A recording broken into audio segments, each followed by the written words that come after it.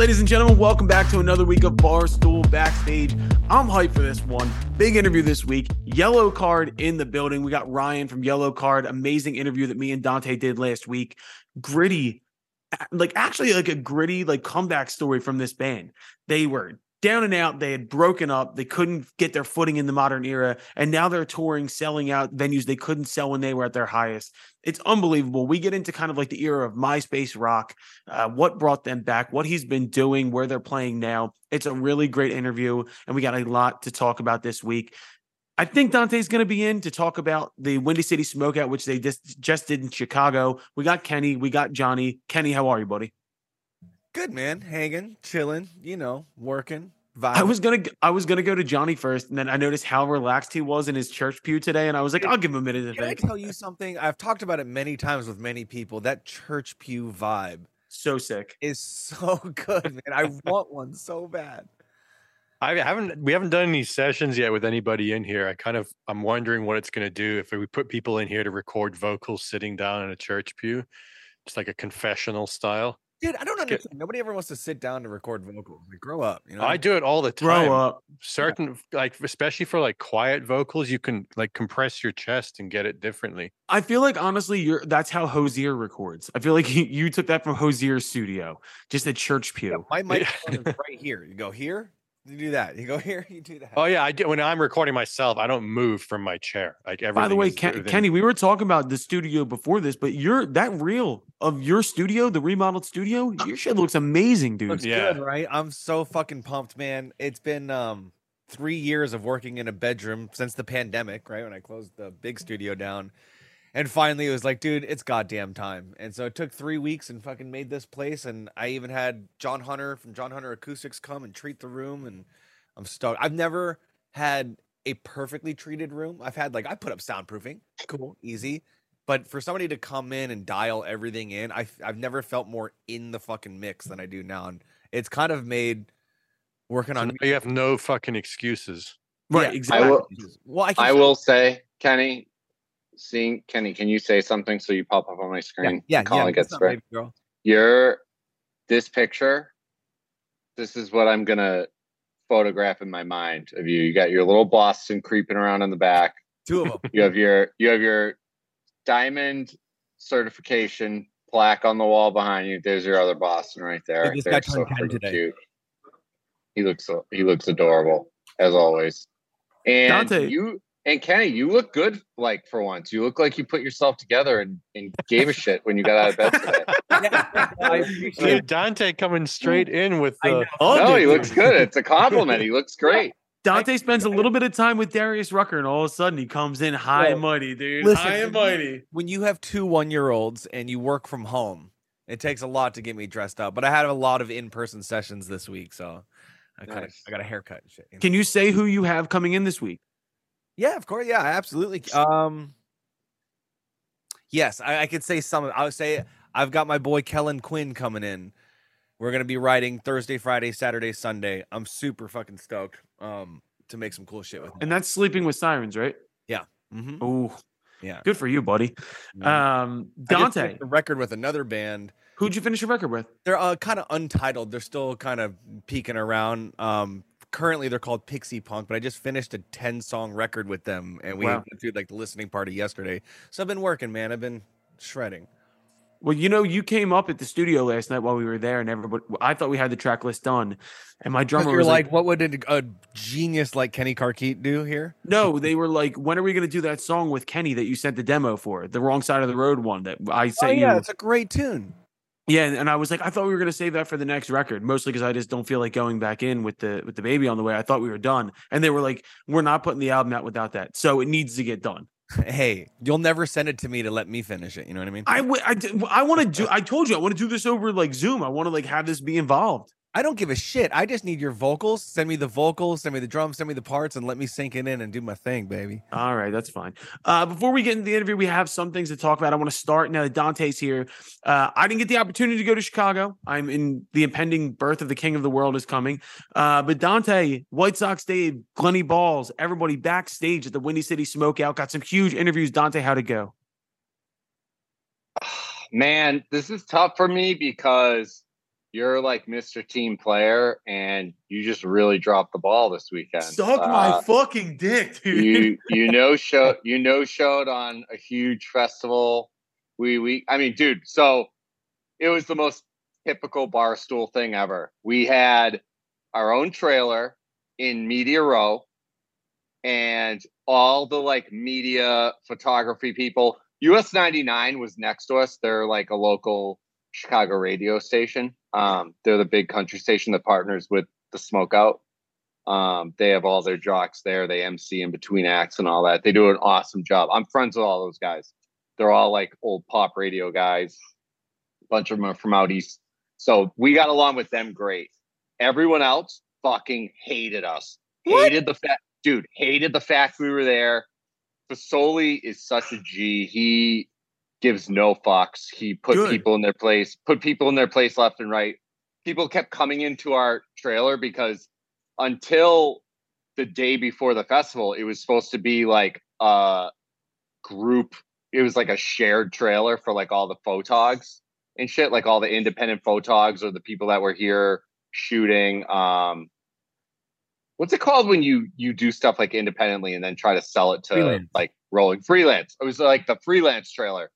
So it switched the last day and we put up like our step and repeat, and we had these like bales of hay for seats, which was ridiculous. It looked amazing. The first few artists that came in, like Randy Rogers came in and was like, what the fuck is going on in here? But by the end, like Rucker loved it. Rucker was like, no, this is way better than like office chairs and a desk. But yeah, it was a fucking amazing weekend. Of course. What were they talking shit? Wait. What were they mad about that we were there? They were mad that we were there and they don't think that we're like a legit. I mean, you know how Rolling Stone and like all these like, hey, everyone else, do me a favor, suck my fucking dick. We're gonna be there. They're mad that you don't talk like this, and you're just normal humans, and they're like, I don't understand. Yeah, they were like a few guys came in and were like, what is going on in here? We were like, God, this is our trailer, and they were like, why does Barstool have a trailer? We're here to interview people because people want to listen to what we have to say and not ask the same 6 questions. We were like, talk to the people throwing the festival. They invited us. Barstool has a trailer because terrestrial radio is dying. Dead. Oh, fuck. Shut your mouth or I'll break your hip. Yeah, exactly, Old Man River. Zip it or I'll break your hip. Dude, I will say I texted Colin. Our interviews got better and better as the weekend went along. Our last one of the weekend, we interviewed Dylan Scott, who kicked off the cup snake thing. I know you saw my Brian video. Yeah. But I feel bad because Dylan Scott is the one who like kicked it off, and he came in afterwards. And I think this is how we should do our interviews from now on. We should try to do them after, because White Sox Dave sat there and took notes on his phone. He pulled out a notes app and is jotting down notes about his performance. And I'm like, what are you doing? He's like, oh, we're going to grill the shit out of this guy afterwards. And he sat down and it was like, it was a straight interrogation. Dave jumped all over him, was like, what? So do you always contribute to the delinquency of minors? And the guy's like, and he's like, yeah, you were drinking up there with a 16-year-old. And the guy's like, actually, the 16-year-old handed me a bottle of Fireball. He's like, I didn't hand it to him. It was awesome. Dude, so Dave for live shit from now on, we're going to interview people after the set? That's amazing. If possible. I doubt that's going to get greenlit, I tell you but we should try. As somebody who's played a million shows, my nightmare would be having to do press interview after the set. Yeah. Hell, I'm done. Yeah, but Dave broke down his show. He was like, what size? He was like, I don't want to give it all away because it's so funny. He was like, what size pants are you? And the guy's like, I don't know, 32. And Dave's like, why are you wearing a 24? and the guy's just dying laughing. And I'm like, to be honest, I go, Dave turned to me during the show and goes, I can't believe how many girls are trying to grab that guy's dick. And it was great. It was great. It was fucking amazing. And dude, Dana Beers was there. He hung out with us. Of course, the Barstool Chicago office just continues to be the laziest group of humans I've ever seen in my life. We got the red carpet rolled out for us. I think like 3 of those guys showed up like 2 days. It was basically me, Dave, and Fasoli, boots on the ground all weekend. And I was dead on Monday. Fucking dead. I want to say this. You know, I would have been there if it was humanly possible for me to be there. Dude, I was trying to make bargains with God. I really was. Listen, man, no one forced you to procreate. You did that yourself. So I don't want to hear the excuses. Well, do you want to hear the twisted logic of God's judgment? So while you're having fun in Chicago, do you know what I'm doing? What? One of the bars that I work at, which is kind of like a West Hollywood, kind of like glitz and glam, like super old school bar, gold everywhere, whatever. The owner wanted to do a Barbie movie pop-up for the entire week. So do you know what I was doing while you were fucking hamming it up with Darius Rucker? I was dressed in all pink, bartending a Barbie pop-up because I had to be Ken. That was my punishment for the weekend. A photo of this shit in this conversation, dude. How do you not send a picture of this on the group text? Because why the fuck would I do that? Dude, come on. Dude, no, hold on. I have to explain to you what I was wearing. That's not fair to us. I will send it to you. No, because the owner, who is a wonderful, wonderful lady, says to me, Colin, you have to be Ken. And I was like, no. And she was like, no, you have to be Ken. Like, I'm making you do it. And she wants me wearing a pink Barbie sailor's hat. And I said no to the sailor's hat. I was like, I have dignity. But my first thought was, God forbid the Barstool universe ever gets a hold of me in all pink with a pink Barbie bar with like a fucking hat. I was like, you know what? I might as well just pack it in. So while you're fucking chilling with Luke Bryan and Darius Rucker and Bailey Zimmerman, I'm out here putting the fucking work in, boots on the ground at the Barbie pop-up. So suck my balls. I can't. Tell me about this Barbie movie. I've like it's nonstop promo for it. Is it just like a straight up Barbie movie, or is it like a weird, cynical? I think it's like a weird thing, artistic take on it. The trailer surprisingly looks pretty funny. Like it looks pretty good. Yeah, I love comedy. Seems pretty funny. Well, I mean, I want to get into the movie. Listen, Gosling's the man. Anything Gosling does is fucking incredible. I would watch that guy sleep. Me too. And be I'd watch me eat a hot dog for sure. I'll tell you that much. Favorite Gosling movie. I'd watch it. He's a man. Drive might be my favorite movie. You're one of those guys. Like you're one of like the Ryan Gosling is my personality kind of guys. Like I think he's like the best looking human on the planet. You do have that bomber jacket with the scorpion on the back. Like Gosling doesn't drive. I remember that. Yes, I do. That's a great fucking movie. I've seen The Gray Man. It's all right, dude. Great. No, for a shit Netflix like throwaway, amazing. Like when you're just like looking for something to kill an hour. Yeah. What's his name was awesome in that. Chris Evans. Oh, Chris Evans. Yes.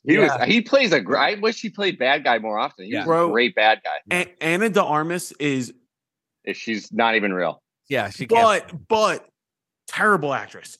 Yeah, horrible. I don't care. Terrible actress. That trailer for that movie she did with Chris Evans called like Ghosting or whatever. Yeah, it looks so bad. Worst looking movie in your fucking life. While I was at home with like my jaw shut, not able to talk, I was watching the show Gomorrah, which is like the Italian show. Best show ever. I was like, I don't know what I'm gonna do while I'm stuck on the couch for 2 weeks. I'm gonna rewatch Gomorrah.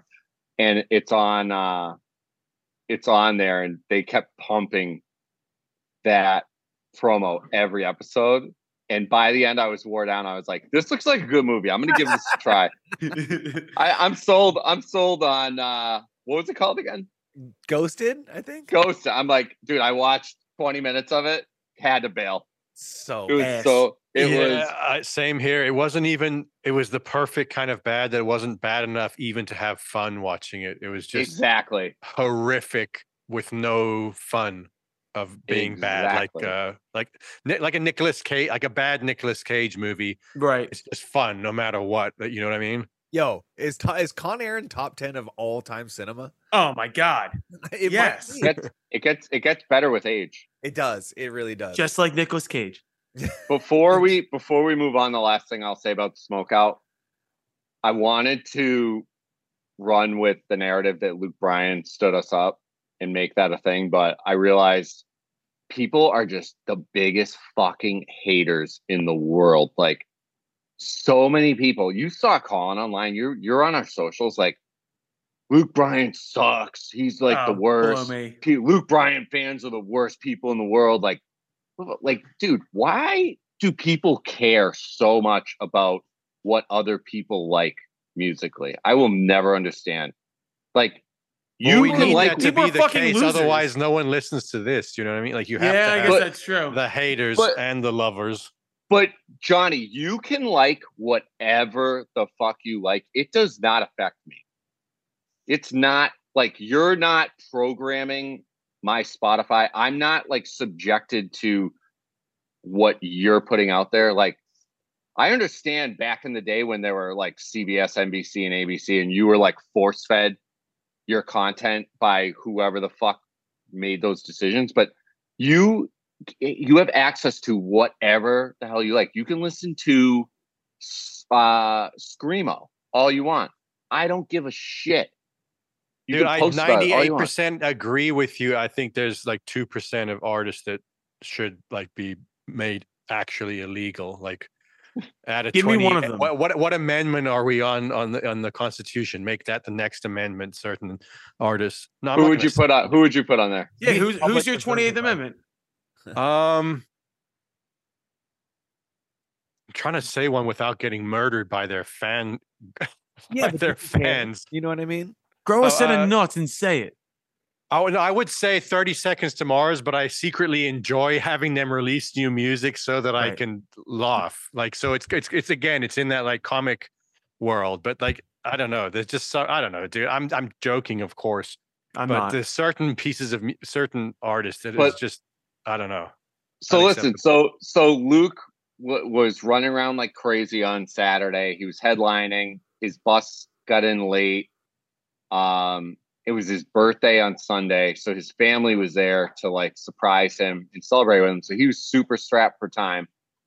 And his publicist came by our trailer early. We weren't there because White Sox Dave and I were over talking to some of the barbecue chefs. We saw Joe Flom, and we're walking back, and we missed him, and we tried to meet up again later, and it was a shit show. So it didn't work out. So our big fish of the weekend, Darius Rucker is not a small fish by any means, but Luke Bryan was going to be like our big interview, and that got fucked up. So we're going to reschedule it. But other than that, it was a 9 out of 10 weekend. Glennie was awesome. Rucker was cracking up. He was like, "What the fuck are you doing here, man? Why are you everywhere I go?" And we spun it around. We were like, "Darius, why are you everywhere Glennie goes? Why?" Yeah, you following balls? He's like, "I watch all his videos." He's like, "I will admit, I watch all his videos." He's like, it is kind of creepy. It was good. It was a good awkward like 10 or 15 minutes with him. Well, I'll tell you this much. What I did gather from all of that, because of the way my brain works, is all these other publications suck our dicks. I don't care. Dude, the great thing is they're already talking about next year. They're like, we want to have you guys like outside with like a full setup so everyone can see when their tour bus pulls in, and like you guys are like the first. Like, this isn't us pitching them. Like, they're like their publicist, Natalie. Shout out Natalie. She was the sweetest, most helpful lady ever. She was like, she was like, I wish I could work with you guys all the time. Like, you guys are so fun. You're not assholes. You're super easygoing. You're flexible. Like, people were shifting times around. We didn't give a fuck. We were like, yeah. I will say, working this festival was not as fun as going there, getting fucked up, smoking weed, listening to the music, and hanging out. It was very stressful being at the trailer, doing these interviews, being in the mindset to like, I fucked up bad. I called Randy Rogers, Randy Hauser. Oh no. He immediately called me out, and ribbed me about it the rest of the weekend. White Sox Dave told everybody he could about it. So that was a fuck up too, but your biggest fuck up of the weekend came because in the middle of the night on Thursday, when I was just down, I was like, fuck, I wish I was there. I get a text at 1:00 in the morning from Fasoli of him standing with like the biggest artist in the world, fucking Zach Bryan. And I text the group and I'm like, you motherfuckers met Zach Bryan? And Dante's like, wait, what? Dante wasn't there. You missed it. Dude, they went to the after party and didn't even tell me about they're hanging out with Zach Bryan's like whole group, just shooting the shit. He's like the biggest Barstool fan, turns out, which is so weird to me. Also, I don't know if it's weirder that or that he's a Philly sports fan. That's why I wanted to be there. Why is he a Philadelphia fan? He moved to Philly for his ex-girlfriend and then fell in love with the city, like everyone should. But yeah, they were all just kicking it. They never thought to shout their boy out and let him know where it was happening. So I do have like one or two things I want to touch on before the Yellowcard interview. I don't know if you guys saw, there's like been a string of rappers that have had to cancel their entire tours because they can't sell tickets. Lil Durk and Lil Baby, the Lils, they both canceled stadium tours or like arena tours because they couldn't sell tickets. They canceled like 90% of their dates. And I'm wondering, first off, why are these dudes trying to play fucking arenas? And two, why is nobody buying tickets? No, I think it's more of booking agents trying to get tours, trying to get big venues, over promising, under delivering, Is there a shittier feeling on earth than being an artist that's going on tour and then you get an email from like the venue or the promoter and they're like, hey, why have you guys only moved like 30 tickets? And you're like, oh my God, the existential dread there. Imagine that. And that's the thing about like good booking agents. They're like, no, you're going to play fucking 5,000 cap Fillmores this run, or you're going to play fucking amphitheater sheds, as we call them, or, you want to sell them out, man. You want no tickets left every time. Right. Exactly. It's like Lil Wayne just did that entire Fillmore sized run. Lil Wayne should be doing stadiums, of course, because he's fucking Lil Wayne. But he did the smart thing and did Fillmore sized venues and blew them all out. There was demand.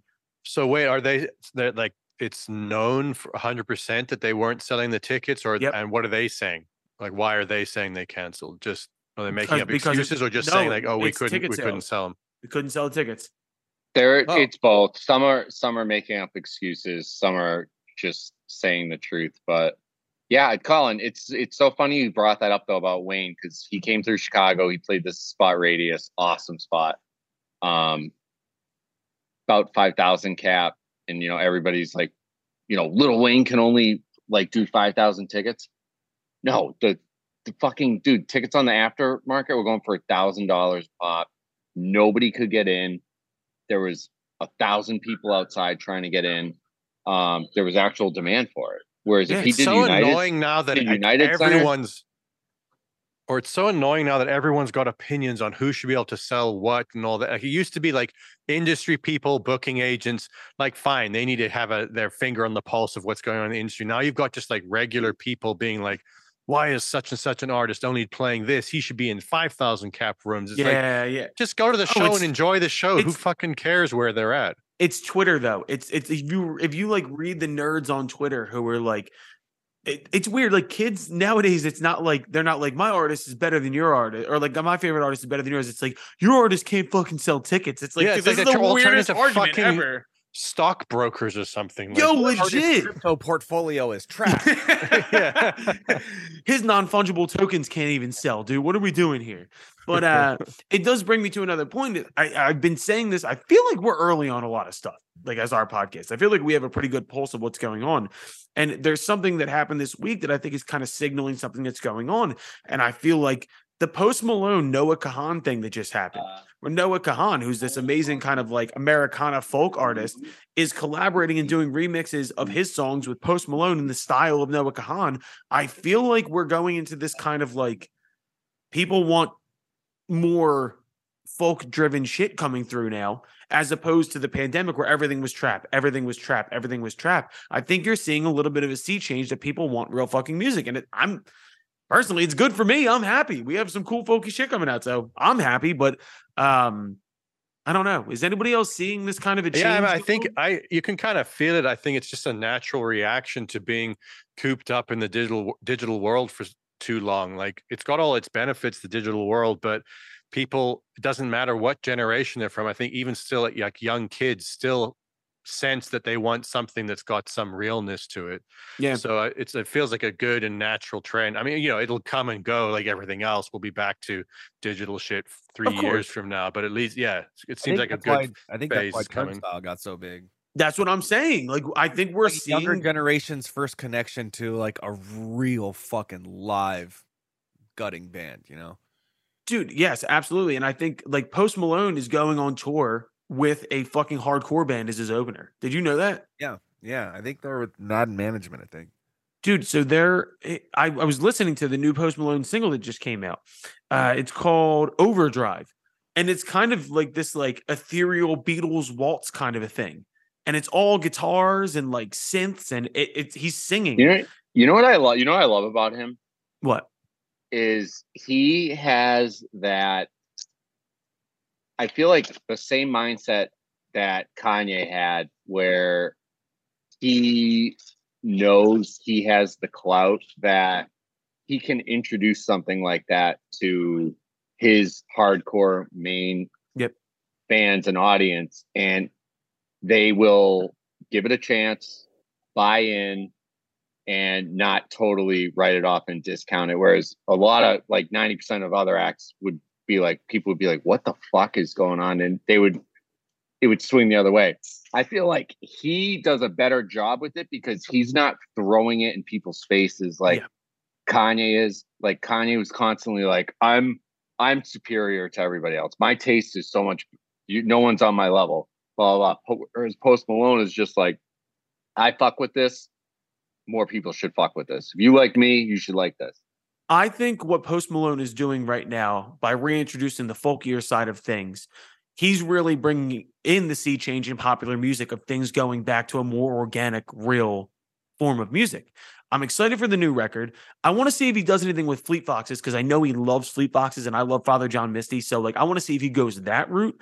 But like, I think you're seeing something happening right now in popular music where we're getting away from where we were and we're going into, it's kind of like when Mumford and Sons came out in like 2010, 2011, where like they want that kind of Lumineers fucking vibe. I don't know. Maybe we'll all be dressing in burlap again and having like the string lights in all the videos. You know what I mean? Like maybe we're going back a little bit. Also, last thing before we go into the Yellowcard interview, speaking of that like era of music, I was having this trippy moment where, because my son's going to be born within the next like week, I think of everything in music terms, right? And I was thinking like, dude. Wait, Colin, you're having a baby? Yeah, it turns out, dude, it's fucking crazy. It's crazy. My dick does work. When I was born in 1991, that means that Back in Black was only 10 years old. And when I think about it, I'm like, dude, I thought that was the oldest shit ever. At the same time, when my son's born, Back in Black will be the same amount of time away as Kenny's megalithic symphony was to where my son was born. And so when he's 10 and looking back on Back in Black, like my dad's music was so fucking old, he's going to look back on Kenny's music when he's 10 and be like, damn, what is this, classic rock? Like how fucking, dude, it's so fucking weird. Yeah. Time. Yeah. Time. Like you got to think about like Exile on Main Street for me was like Nevermind for my son. Right. Like right now to Nevermind was like me to Crosby, Stills, Nash and Young. Yes. How fucked up is that? Yeah. That's why I think this is kind of related to what you're saying about this idea of like how you perceive time. Whenever they show like a period piece, like a movie set in whatever, 1850, it's always through the lens of like how we see that shit as old timey. But for them, obviously it would have felt now timey. And I wish someone would direct or write a movie and like throw away the way that they talk or that we think they talked, because to them, it just sounded like the way we think we sound to each other now. And like, that's a hard thing to wrap your head around, is that every individual person always has felt the sense of now, and like their identity has been linked to that time. And we always think of it just like, oh no, like they thought differently. It's like, no, they literally, everything was exactly the same for them. Dude, what are you, fucking Christopher Nolan? That was that was nuts. Our idea, man. I was talking about. I've been like 10 minutes ago. I was Well, I screaming, mean, it's "Suck my related dick, to what you're Rolling saying, Stone." right? I'm not. It's not like I didn't go No, completely you're off on, the no, white. you're just smarter than we are, and we know that. It's No, okay. no, no. Yeah, 100%. All right, let's go into the Yellow Card interview. Come out, do on list, off list, and we'll get the fuck out of here. So this is our interview with Ryan from Yellow Card. How you feeling? You feel all right? All right, ladies and gentlemen, Barstool Backstage, and on the guest list this week, we have the singer of a band that we all know and love, celebrating the 20-year anniversary of Ocean Avenue. We got Ryan from Yellow Card here. Ryan, how are you, brother? I'm great, man. Thanks for having me. Dude, I saw this email come through. Actually, White Sox Dave hit us up and they're like, "Yo, do you want to do Yellow Card?" And I was like, Are you kidding me? Do I want to do Yellow Card? Of course I do. And I am a child of the 90s, but I grew up in the 2000s. So my first point has to be, thank you for inspiring me to go to Hollister and buy a bunch of pop collar polos. Like you really did that for me as a kid, dude. I appreciate that. I don't know if I want to like say you're welcome to that even. Dude, how much money did you guys make off Yellow Card? You're welcome? Like off Hollister syncs. Just your music being played in Hollister 24/7. I don't know. I don't know how that worked back then. Like what kind of you know, I guess it was probably even in 2004 or 5, whatever it was, satellite radio probably is what the stores were using, like Sirius XM.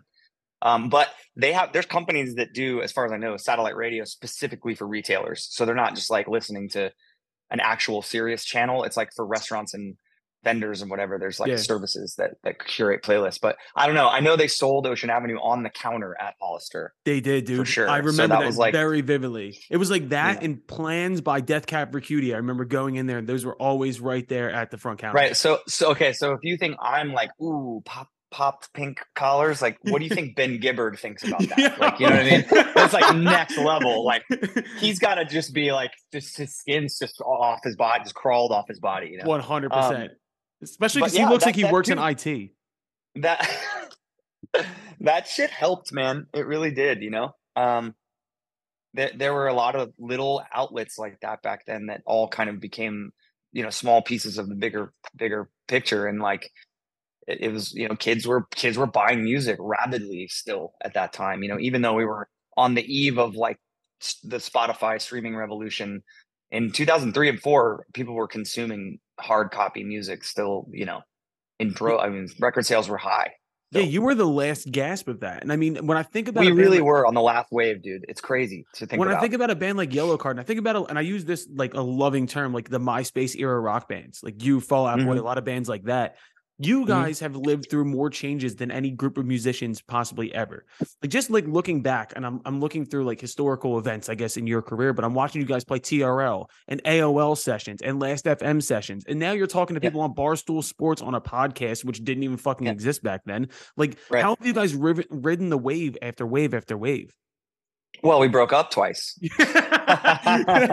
We got so sick. We got so sick of trying to catch a wave, we just quit.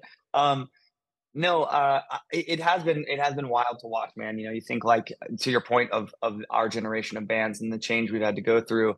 I mean, what would have been before that? Like MTV would have been the biggest sort of jarring thing for a generation of artists, you know, but everything else was still the same. Print press at the time, and you know, cassettes and vinyls were selling like crazy, and the radio was playing your songs, and you had to do like super traditional pay to play radio campaigns and all that kind of stuff.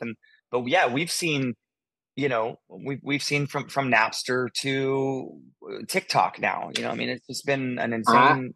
I remember something neither one of you has mentioned yet, but what turned me on to you guys and was fucking huge was Madden 2004. Was it only one or Ocean Avenue? It was Way Away, and we were on. Oh, that's dude, right. And it was like one of the first songs I heard by them, and it was one of the best songs on the soundtrack. But that game was huge. Yeah, like you said. I mean, at the time, Madden was. At the time, I think Madden was the highest selling video game in big time. I don't know about the world. Maybe FIFA wasn't as big as it is now. I'm a gamer, so was this Mike Vick? Was this Mike Vick cover Madden? Yes, and I remember doing mini camps and like just running back drills with Way Away and like Franz Ferdinand blasting in the background. Holy shit! I think we were on 2007 Madden as well. I'm pretty sure we got that song, our song Fighting on '07. But either way, that was huge. Funny thing about being on Madden too is like, in 2004, we were young and dumb and like doing the whole young Hollywood Manhattan party life thing. It was absolutely insane. But we'd go out to like fish out of water, like the 5 of us in like a full on raging club in Hollywood or New York or whatever, like you'd walk into these places and people who are like club people, like people who listen to EDM and like would never be, Yellowcard, I'm coming to a show, would come up to me and be like, that's my shit on Madden, man. I know who you are because of Madden. So it just shows you the reach, that those kinds of opportunities had back then. And it's funny how that was like a thing. Get on the Madden soundtrack, Oh yeah. I'm sure it is now too, still, but I don't think they're picking. But I think I don't think they're picking up like Van and Trailer or pop punk bands. No, I don't think that's a thing.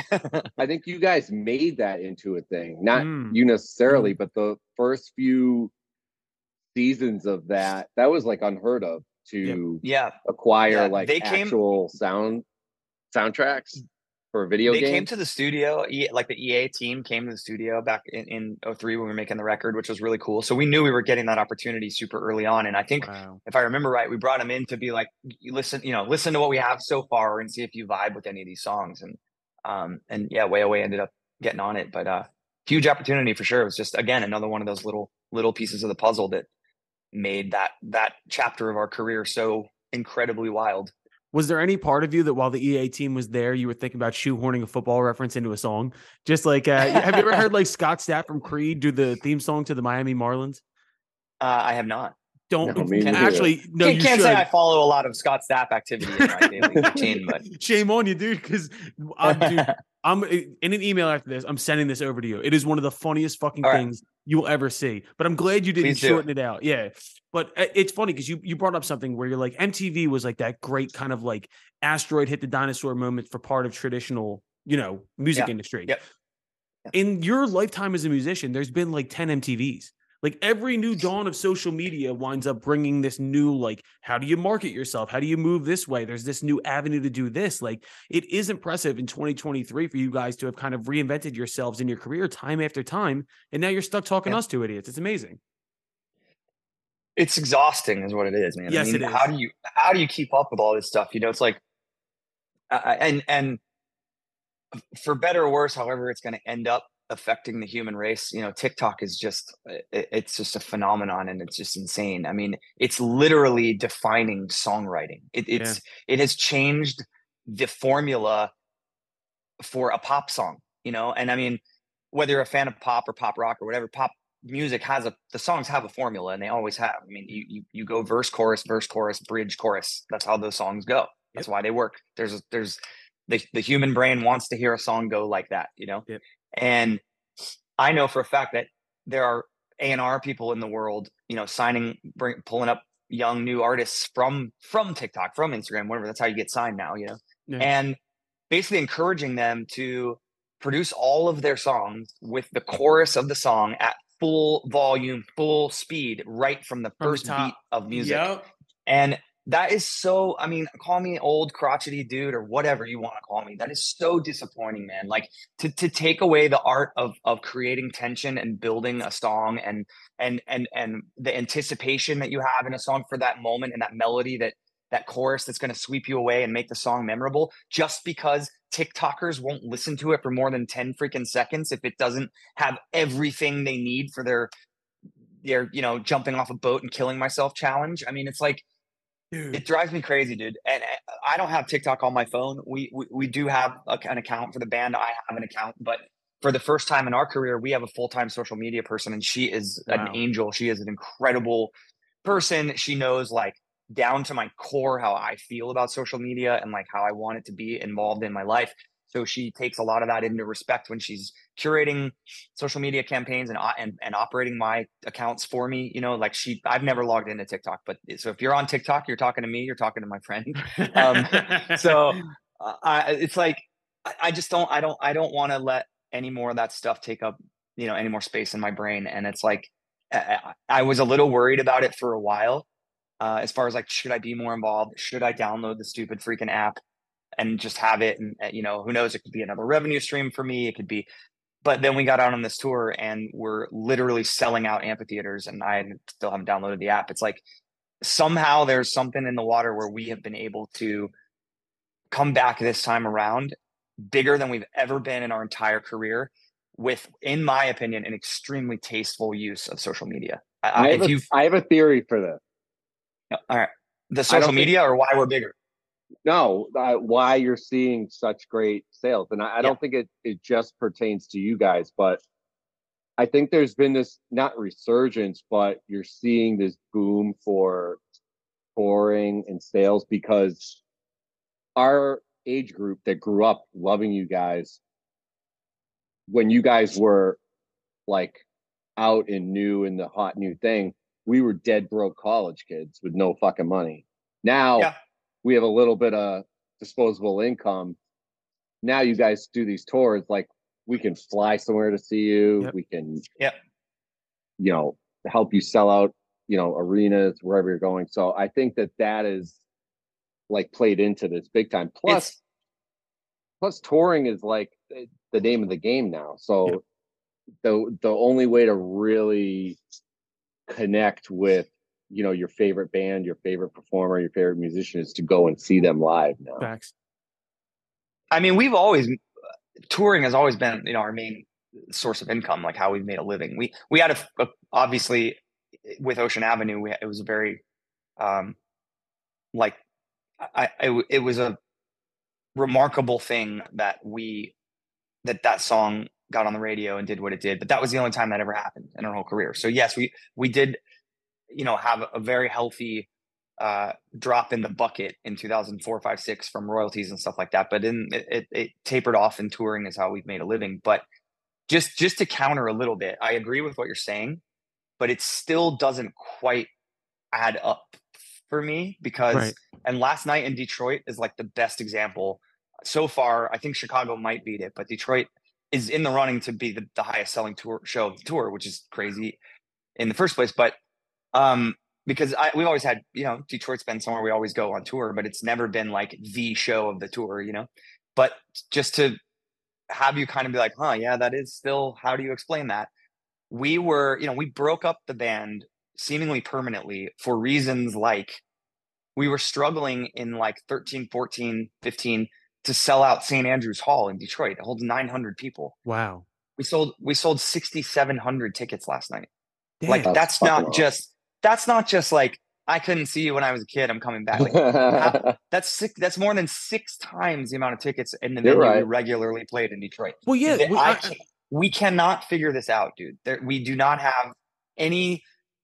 There are all those points, and they're all valid. Disposable income, crowd's older, they're bringing their kids, the resurgence of this kind of music. Sure, that's all in there. It's all a factor, or all factors. But 6 times your normal ticket sales in a market after no new album, nothing on the radio, just saying we're going on tour. Well, there's something culturally about the time period where you guys popped with bands like a Fall Out Boy or Panic at the Disco, bands like Paramore, where people are wanting to see you guys. And there's something about this 20-year gap that's allowing people to be like even people that back then might have been like, I remember my dad saying like, this isn't fucking rock and roll. This is, pop rock or whatever.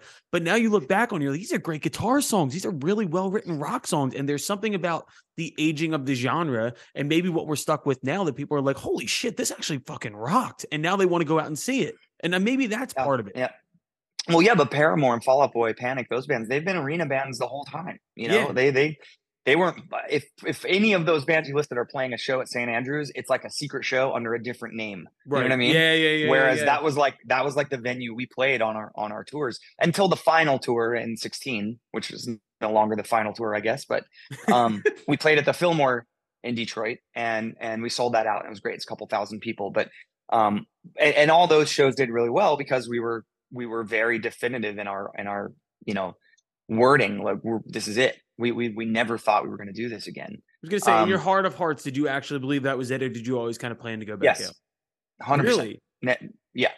I never imagined we would do this again. I had fully disconnected and moved on with my life. Why did you guys get back together? Yeah, and how did this EP come about? So we have a really unique situation when it comes to our booking agent, and that she has been our booking agent for our entire career. We've never moved to another person. So that's incredibly unique. She started booking us in 2001, put us on our first tour with Rise Against and the Mad Caddies. It was our first official booked tour. You know, we're like, you showed up and the door was open and people were ticketed to come inside. You know, it was like Chicago guys. So are you in Chicago right now, by the way? I am. Yeah. I am. Oh, it looks like you're right on the river. Yeah, I am. Nice. So she is from Chicago or lived in Chicago.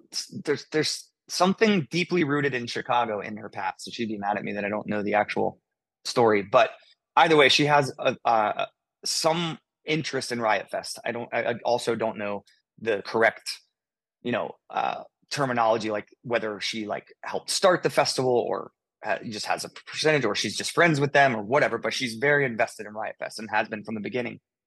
And just got a phone call last year that said, "Hey, I know you guys aren't doing shows and, be a logistical nightmare, but full disclosure, I like to be very candid when I do interviews and be really honest. The amount of money that they offered us to play a show was bigger than anything we'd ever gotten to do anything, and it got the phones ringing. I mean, of course it did. Let's go, baby. I mean, it was like we were all, Sean was working a regular job. I was just grinding it out, trying to keep playing music and touring. Josh, our bass player, wanted to be still touring, doing music, but he was really struggling to find a gig that felt right. And, you get an opportunity like that. And I think even though when it came across our desk, so to speak, we still were probably a little like skeptical about whether or not we could pull it off, whether or not we could, mend fences and get back to where we needed to be relationship wise. And, get it, it's a big machine to get started again, Yeah. But it was, it was a substantial offer that made us feel very valued and, desired, appreciated. It was really, after what we had been through in the 2010s, just year after year, a steady, visible decline in income, streaming, everything was on the way down year after year after year, until the spike at the end, because we decided to declare at the end, but so that feeling of being desired at that level was really cool. And I think, it just got us all talking, got us all on the phone to say, aside from the money, like, this is a moment, this is a special thing. Like, this could be, and Corey, our agent, Corey Christopher Martin is her name. She was, drilling this home. She was like, just trust me. Cause we were like, that's crazy that they want to pay us that much to play a festival, but we're kind of, there's like trauma of like, are people going to watch us play? We kind of had that feeling. And Corey was like, you have to trust me. This is going to be the biggest moment in time for your band ever. Like, it's going to start a whole thing. And we were, we have had her with us for 22 years for a reason. And we trusted her and said, okay. And lo and behold, we show up in Chicago and play for like 40,000 people. That's what the fuck I'm talking about. The show was like an out of body experience, bro. It was insane. And we immediately were okay. Well, what now? Like, is there more out there? And we were thinking like festivals. We were thinking, can we do this type of thing some more? And Corey came back and was like, well, funny you should ask. Live Nation already has an entire tour offer on the table. Let's go. I'm ready to show it to you. And that's where, that's how we ended up where we are this summer. Playing the biggest rooms we've ever played in our whole career. So how did the new music come about? I want to plug this new EP before we, true. Yeah. We have to let you go. Yeah, so we have a new EP called Childhood Eyes coming out on the 21st. It's almost great here. Song, by the way. I just listened to that. Thank you. We've been having so much fun playing it live every night. We didn't know how it was going to go. The streaming's been through the roof on it, so it's been doing well. And we thought, some people are probably going to know it, but actually, of all the songs on the EP, it is the one that's kind of a little outside of the box. Most of this EP is very much exactly what you're looking for. As a Yellowcard fan. We were very deliberate with the songwriting in that way. And I think Childhood Eyes is the one song that's sort of a little left of center out of the batch, but it's really resonating with people, and it's been sick live every night. It's been so fun. But it comes out on the 21st, and we had no plans to make new music. When we first started talking about putting all this back together, there was still a lot of strain on certain relationships internally in the band, and our manager was just kind of like, I just don't see you guys going in like a studio and sitting there for 8 weeks together every day, you know. Yep. And at the beginning, but then we did Riot Fest, and it was such a I love it, such man. an incredible experience that we were like, we have to make some music, man. We got to try. And so we did it pretty old school. We flew to Austin, Texas, where Sean lives, because he was still working his job, you know, his salary job. He's really happy he's quit said job now, obviously, because we're back full time. So he doesn't have to answer to the man anymore. But we flew there because he lives there, and you know, has 2 kids, and his wife are there. So we rented an Airbnb in Austin, and Sean would come over every night after work, and we pour some whiskeys, and we had a little laptop rig to demo into, and we were just riffing and jamming, dude. It was great. And then we produced a lot of it ourselves. Ryan Mendez, our guitarist, and I are sort of the producer savvy members of the band. So we both have really, you know, really killer like home studio setups. And so we have a way we can work in real time remotely, even though he's in California and I'm in Florida. So we produced up the guitars and bass and stuff on our own. I got to record all the vocals with Neil Avron, who's been our producer since Ocean Avenue. Wow. So I got to fly to LA and actually go into his studio and you know, have him there hands on with the vocal tracking, which was I think really leveled up the EP. And then Neil mixed it as well. And he's kind of like, if you know anything about mixing right now, he is the mixer in the game right now. He doesn't even produce records anymore because he's so busy mixing #1 singles. Yes, it's huge. And then a couple other cool little things about it. We had Vic Fuentes from Pierce the Veil is on a track. Yep. I heard there's a Dashboard collab. And Chris Carrabba from Dashboard is just doing a full-on duet with me at the end. So Yellowcard and Dashboard are on a song together. Yeah. Sorry, I had to tell my wife. My wife loves that's all right. I know very much in Dashboard. Yeah. People's I brains heard that. melt, I can't wait to hear this. Oh yeah. So it's out next week. Yep. Dude, it comes out on the first day of 2 hometown shows in Jacksonville. Come on. The Saturday night show sold out in like 4 days back at the beginning when we put it on sale. So we added a second show, and I don't know if the second one's going to sell out, but it's going to be close. And no matter what, same situation, hometown Jacksonville on a normal tour in like the 2010s. There was a little venue downtown called Mavericks. It was like a line dancing bar that was equipped for shows. There wasn't a really good like 2,000 seater in Jacksonville. There's never been like a House of Blues style venue there. So we would play at this place Mavericks, and it like holds like 1,100 people. And if it sold out, it would sell out like day of show. We're almost at 8,000 tickets in Jacksonville over the 2 nights. Like what? Let's explain go. that to me. Explain it to me. I'll explain it to you. I don't understand. It's too big of a gap. It just doesn't make sense. You guys were gritty and you stuck it out and you waited for your right moment and you did it. And I'm honestly, I've always been a fan. I'm a bigger fan now. I'm a fan to the point where the first song I ever played with another musician was Lights and Sound in 6th grade with a kid named Matt Ho as a 2-piece band.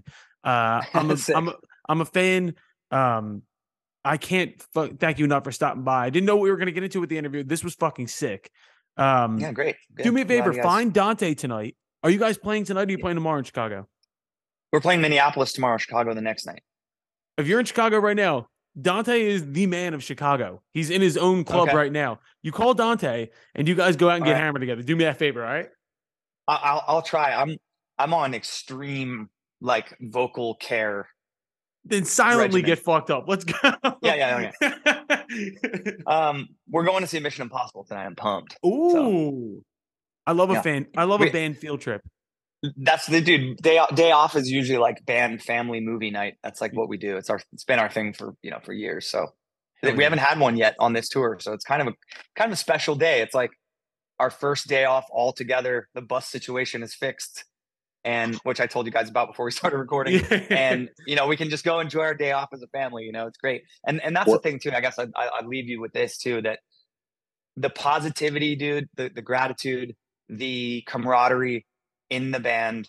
You know, we've had a lot of lineup changes. It's been a big point of contention with the fan base and in certain ways throughout the years. And to those fans that have always understood and stuck by us through all those things and weathered those storms, you know, we're forever grateful. But this right now, the four of us, myself, Sean, Ryan Mendez, and Josh Portman, this is the longest running lineup in the history of the band. You know, this lineup's been solidified for over a decade.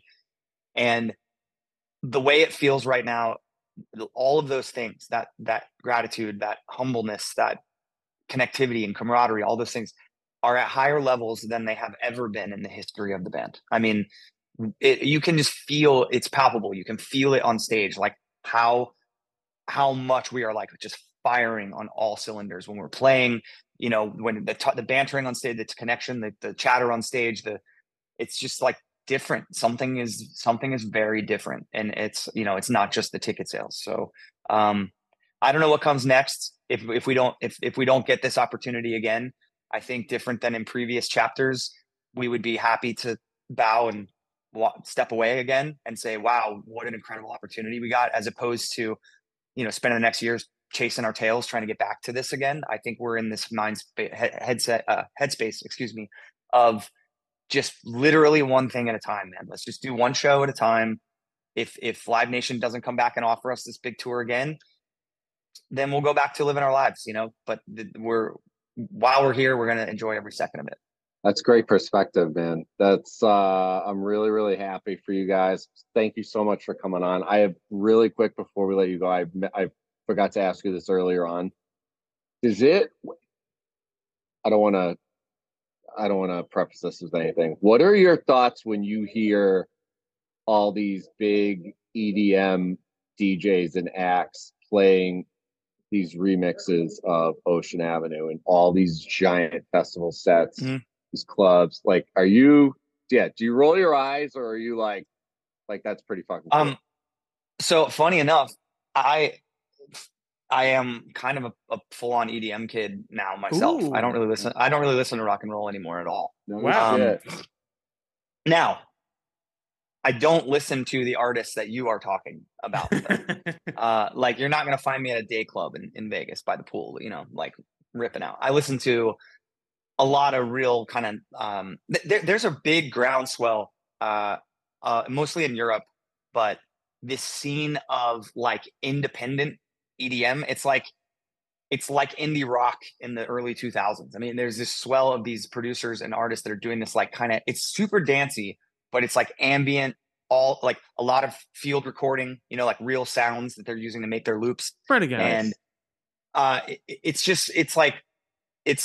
vibe music. It's not party music. You know what I mean? Like, I don't know how else to explain it, but there's a long list of artists, like the big ones you would know, like Bonobo, John Hopkins, like these guys who have just been pushing the envelope for decades. Like, I've gotten really into that over the last decade or so.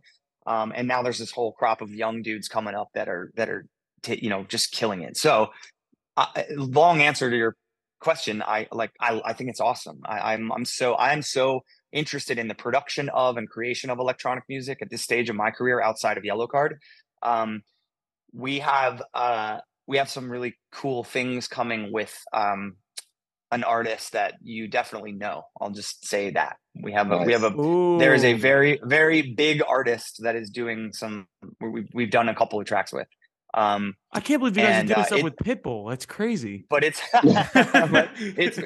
very much in the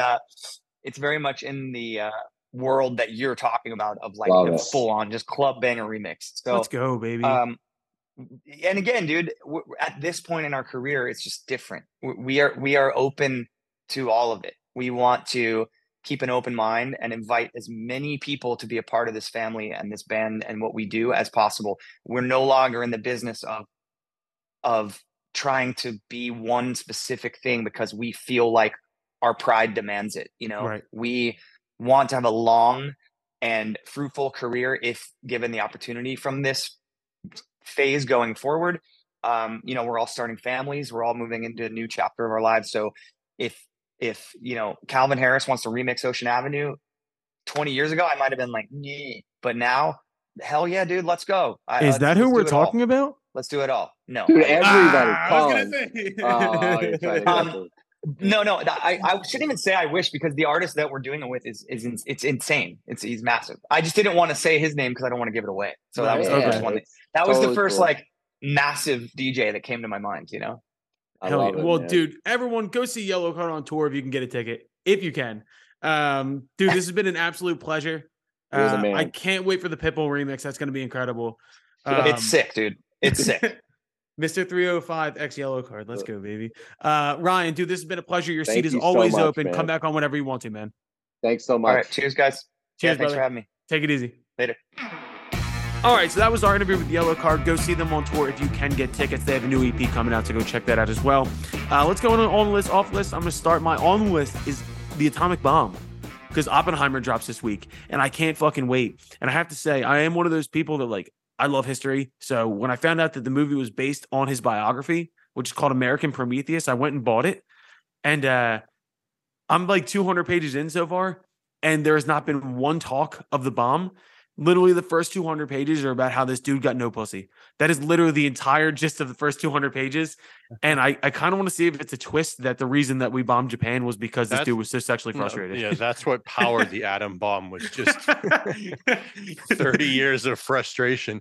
Dude, literally. You know what's interesting about Oppenheimer and a lot of those dudes like Niels Bohr and a lot of the physicists at that time is how influenced they are by the Upanishads, which is a sacred scriptures from Hinduism. Oh yeah. And if you go read the quotes that they talk about that and how when they reached the end of what was possible for their thought, they consulted the Upanishads for new forms of thought. It makes you think you should go check out the Upanishads, which I did, and you should, because it is mind-boggling, back to our time question, that people from thousands of years ago were writing about shit that is still 100% relevant now and influenced the most advanced aspects of physics and science today, or back at least. Listen to me. If you're a skinny nerd who's building an atomic bomb and you can't get any girls, you're going and reading Hindu scripture. Trust me, that's where that leads me to believe. But I'm excited for the movie. I'm very excited for the movie. Cillian Murphy's the man. I'm pumped. Kenny, who's on your list?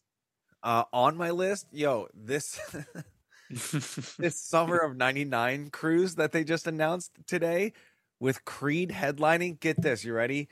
3 Doors Down, Buck Cherry, Tonic, Vertical Horizon, Fuel, The Verve Pipe, Tantric, Dishwalla. What?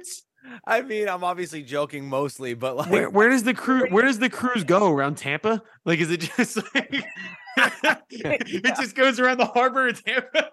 Miami to Bahamas.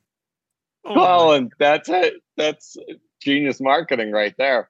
That's how dude, for me, I can't think of a worse hell on earth than being on a music cruise. Yeah, it's even if I like the artist, fuck that.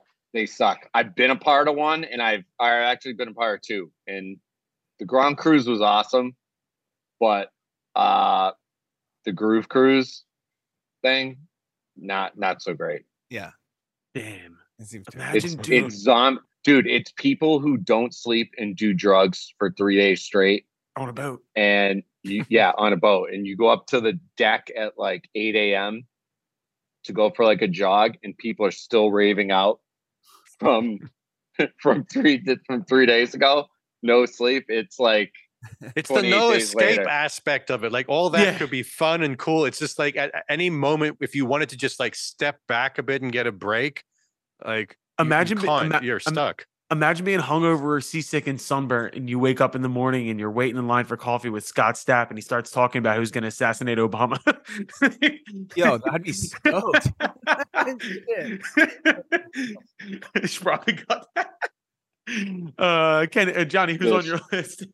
On my list is selling things. I've been listing shit on Facebook Marketplace, old chairs or whatever. There's no better feeling that even for $50 than selling something and getting it the fuck out of your house. Oh yeah. You know what I mean? Like, even if you lost money on it, at least you didn't lose all of it, and at least it's out of your house. I love that. Losing money on it, I put shit up for free all the time because I don't feel like messaging back and forth. Like, just come. Yeah, that's what I'm saying. Just getting rid of it as opposed to like throwing it away. Someone's going to get use out of it. Yeah, and it's out of your house. What a great feeling. Oh, it's on my front door. Bye. Unless they're a hoarder, which hoarders live on Facebook Marketplace. Facts. That's true. Dante is on. I enabled a bunch of people this week. Yes. You could be contributing to the disease. Dante is on your list. People doing construction behind you.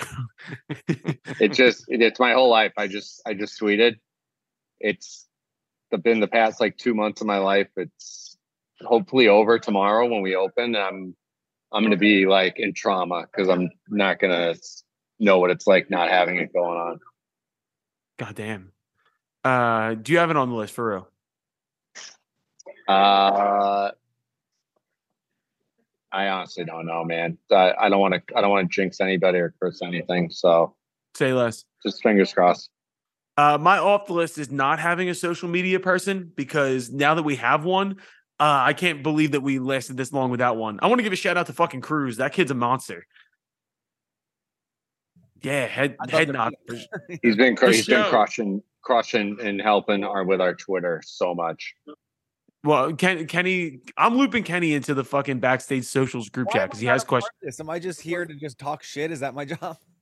No, I mean it's a lot of texting. Like, it's a lot of texting, dude. 100 times a day. Fucking fast. Yeah, right, exactly. Yeah, we'll add you. We just don't want to bother you. I'll literally like White Sox Dave. We don't want to bother. Oh, I'm not adding. Dave doesn't give a fuck. Dave doesn't care. Dave's Hold on, Kenny. I'm gonna add you right now, but I want you to have a fire. I want you to have a fire ass first text. I'm gonna say some fucked up shit. Dave is like the digital version of a hibernating bear. Like every 6 months, he pops up on the group chat and says, "Did I miss something?" Digital version of a hibernating. He's just the worst. Did I miss something? He's the worst. All right, Kenny, I've added you into the group chat. Come in with something fire. Oh, I got. Guys, I got to jump. I love you. I'll talk to you later. All right, yeah. So let's wrap this up. Next week, we got Bailey Zimmerman. Huge interview. It just opened for Morgan Wallen from the Windy City Smokeout. And then we got Darius Rucker the following week. We have the band Camino coming up, which I'm excited about. That's a huge get. This might be my last episode before I'm a dad, so hell yeah. What's the plan for that? When you're like, are you going to take a week or two? No. You're not doing no breaks. No. So there's going to be baby shit flying across the screen while we're doing interviews. Kenny, I like how Kenny's just laughing, like, because we're definitely gonna be like, guys, I gotta sit this one out. Kenny laughed because he said, "I think we should change the social handles to @unvaxxedfats." He just said that to a bunch of 22-year-old interns. Hell yeah, dude. Here we go. All right, well, that's the episode this week. Shouts out to Yellowcard. Thank you for coming on. Thanks to White Sox Dave for not doing his job again. Kenny and Johnny, I love you guys. Shouts out to you, man. And if you do have that baby, good luck. I'm excited to see pictures and hope that it doesn't look like you. May the Lord bless my future child. All right. Love you guys. Later. Bye. See you.